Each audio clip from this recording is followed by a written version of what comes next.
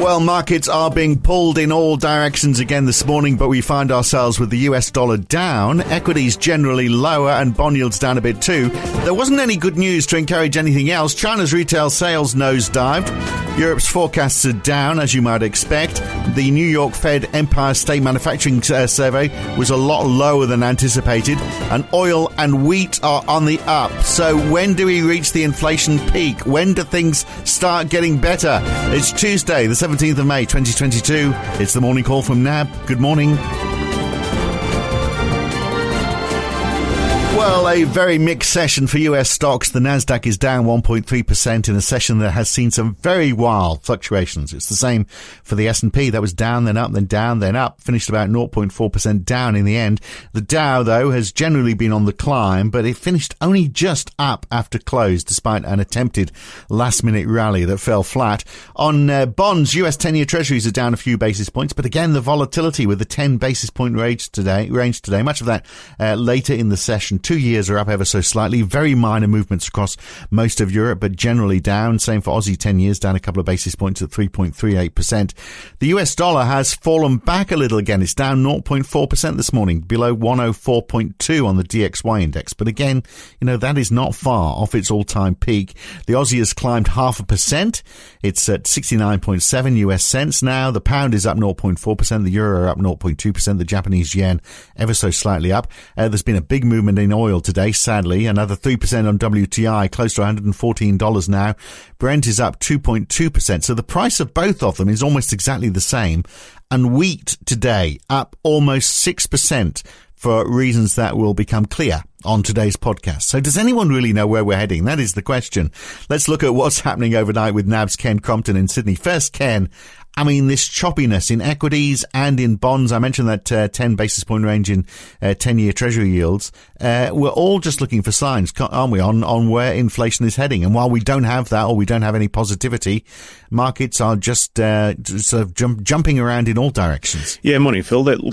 Markets certainly are being torn in quite a few different directions at this point, and particularly if we sort of look at movements within the treasury market, 10-point range overnight, as you've said. We've actually done a couple of 20-point ranges in the past few days, and there is this continuing tension between the Fed continuing to talk up how high they're willing to get rates, or at least how high they're willing to get them quickly to a neutral point, and that the market is concerned about what that could mean for the recession outlook.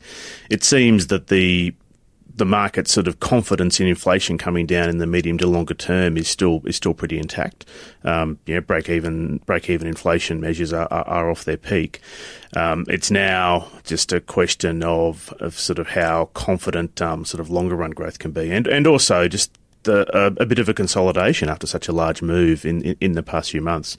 We started the year around 1.5%. We've been trading above 3% of late. So you can sort of have debates about whether it's the size of the move or the absolute level that is important, but to some extent they're both relevant. So with such a big move in treasuries, we have been looking for some measure of retracement or pullback just for while the market starts to wait for data to actually catch up. So Well, China we'll look at some maybe of that data. showing some signs of easing. We'll look at some of that data in a moment, because we had numbers from China. We also had the New York Empire State Manufacturing Index. But just on this thing about, confidence that inflation is going to come down and that the Fed is doing the right thing. So we had John Williams from the New York Fed talking overnight saying, he doesn't see any dysfunction in the Treasury market.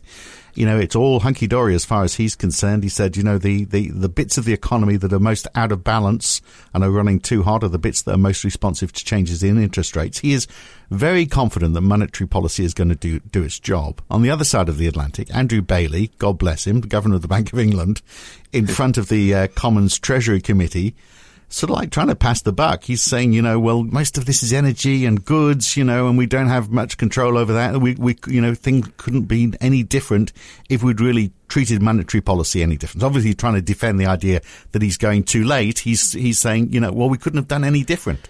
Yeah, there are very divergent views there. And the BOE did actually start to begin to tighten rates a little bit earlier. So they could have gone harder, of course. If this philosophy of getting on top of inflation a little bit earlier is correct, then maybe the BOE did actually have actually have a head start versus the Fed. I mean, you consider that it's barely 2 months at this point since the Fed was actually still technically easing. Their last QE bond purchases were in March. That's not long ago, really. So there has been a bit of a difference in the timing that's been taken, and obviously the BOE does have a lot. Well, the UK economy, I should say, does have sort of significantly greater exposure to those energy costs. So there's a little bit of a difference in the nature of the inflation there. So I think that can explain why there's such a disparate attitude, and between the two banks.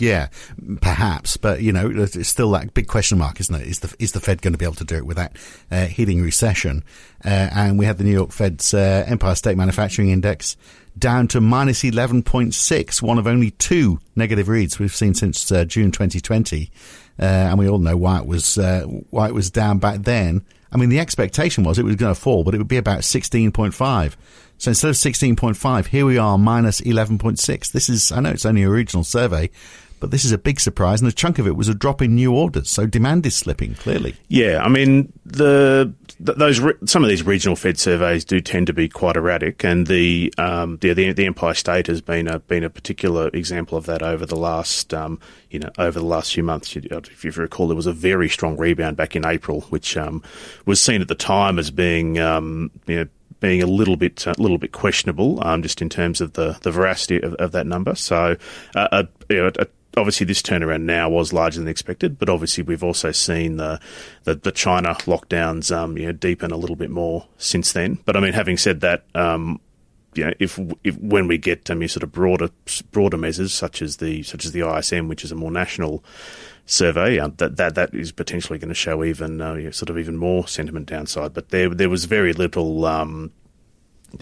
sort of good numbers even in the detail of that report, as you would say.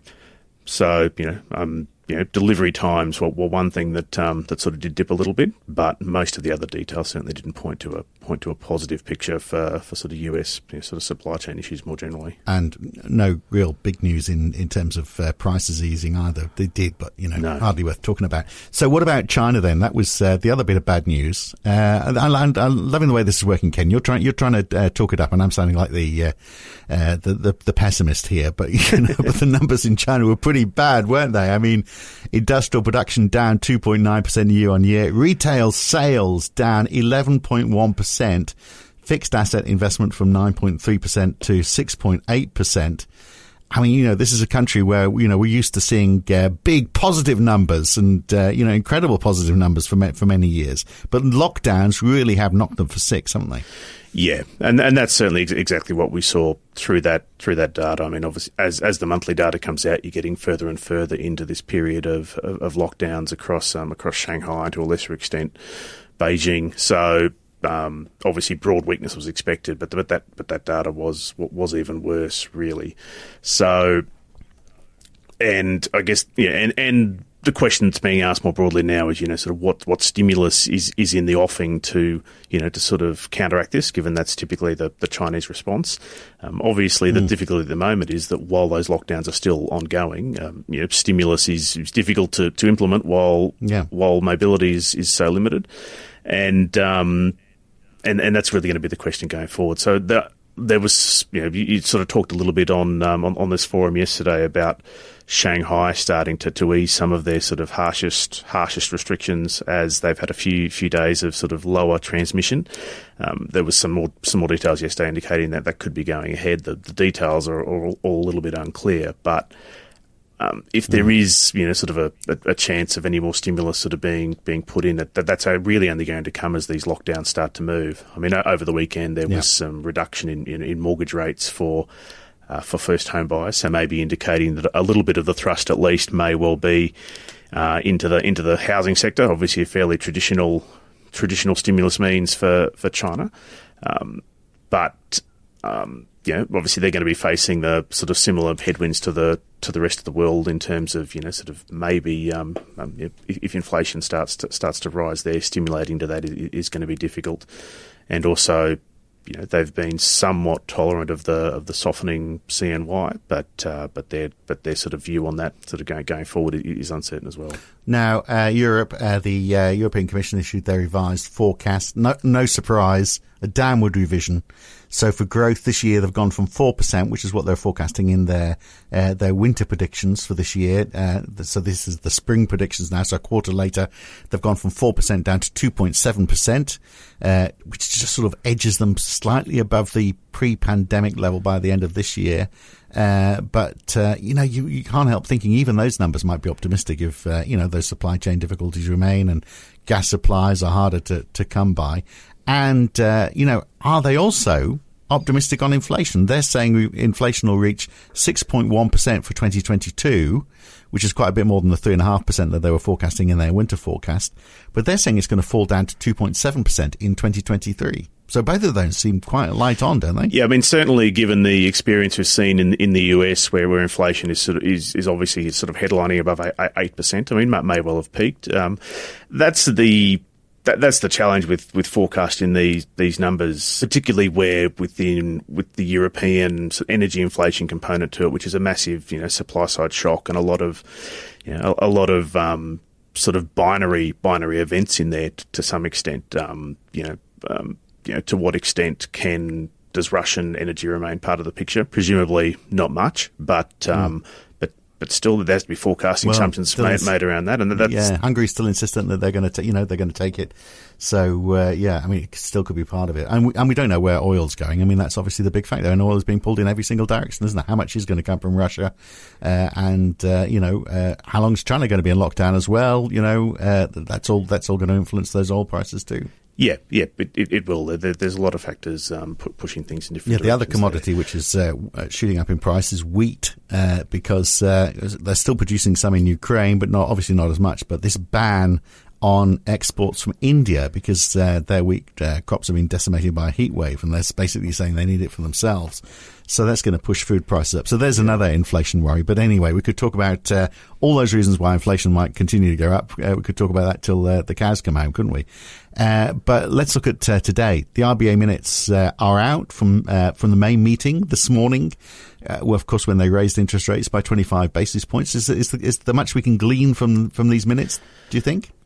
We've had plenty of communication from the RBA, obviously, with the meeting statement itself. There's been a press conference. We've had the SMP. So, in theory, that there shouldn't be too much left on the table. But we know all the forecast numbers and all those sort of assumptions. But one thing that we will be looking for that we might get a little bit of a clue on will be some of the thinking around the exact decision to make that 25 basis point step. So, leaving the cash rate at an odd 0.35%.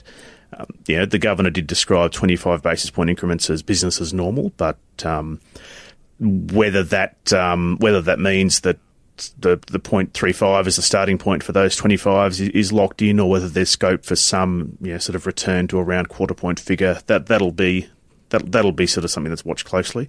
We did get sort of a hint on one of those technical details. Well, not a hint. We got an answer on one of those technical details in the minutes last month when they clarified the spread between the bottom of the cash rate corridor and the actual cash rate would be -10. So, given there's still the market is still pricing some chance of a greater than 25 basis point move come next month. If there's any clarity around whether we should expect a return to sort of quarter point increments will sort of make a difference as to whether you can think about that as being more likely to be a 40 or a 50 or a 25. So whether you can take one of those out of the mix would be good for those of us who are building spreadsheets based around. Well, 40 would be nice, wouldn't it? Because it would round it off nicely. It's just a bit of an uncomfortable number. Exactly. So and ultimately it's meaningless to some extent, but financial markets professionals put a lot of meaning in strange details sometimes. So they like things to be neat. Yeah. Yes. Look, in the US, retail sales, industrial production, have they been hit by inflation? The expectation is actually that retail might have picked up a little in April. And we also get the NAHB housing market index as well. So, yeah, I mean, we want to see, don't we? What's it done to shopping in the US? Yeah. So, yeah, expectations are for a little bit of a bump up in retail sales. Obviously, sort of the prices versus volumes sort of mix is really the key there in terms of what that might mean for longer run consumer health. So it'd be interesting to see where that lands.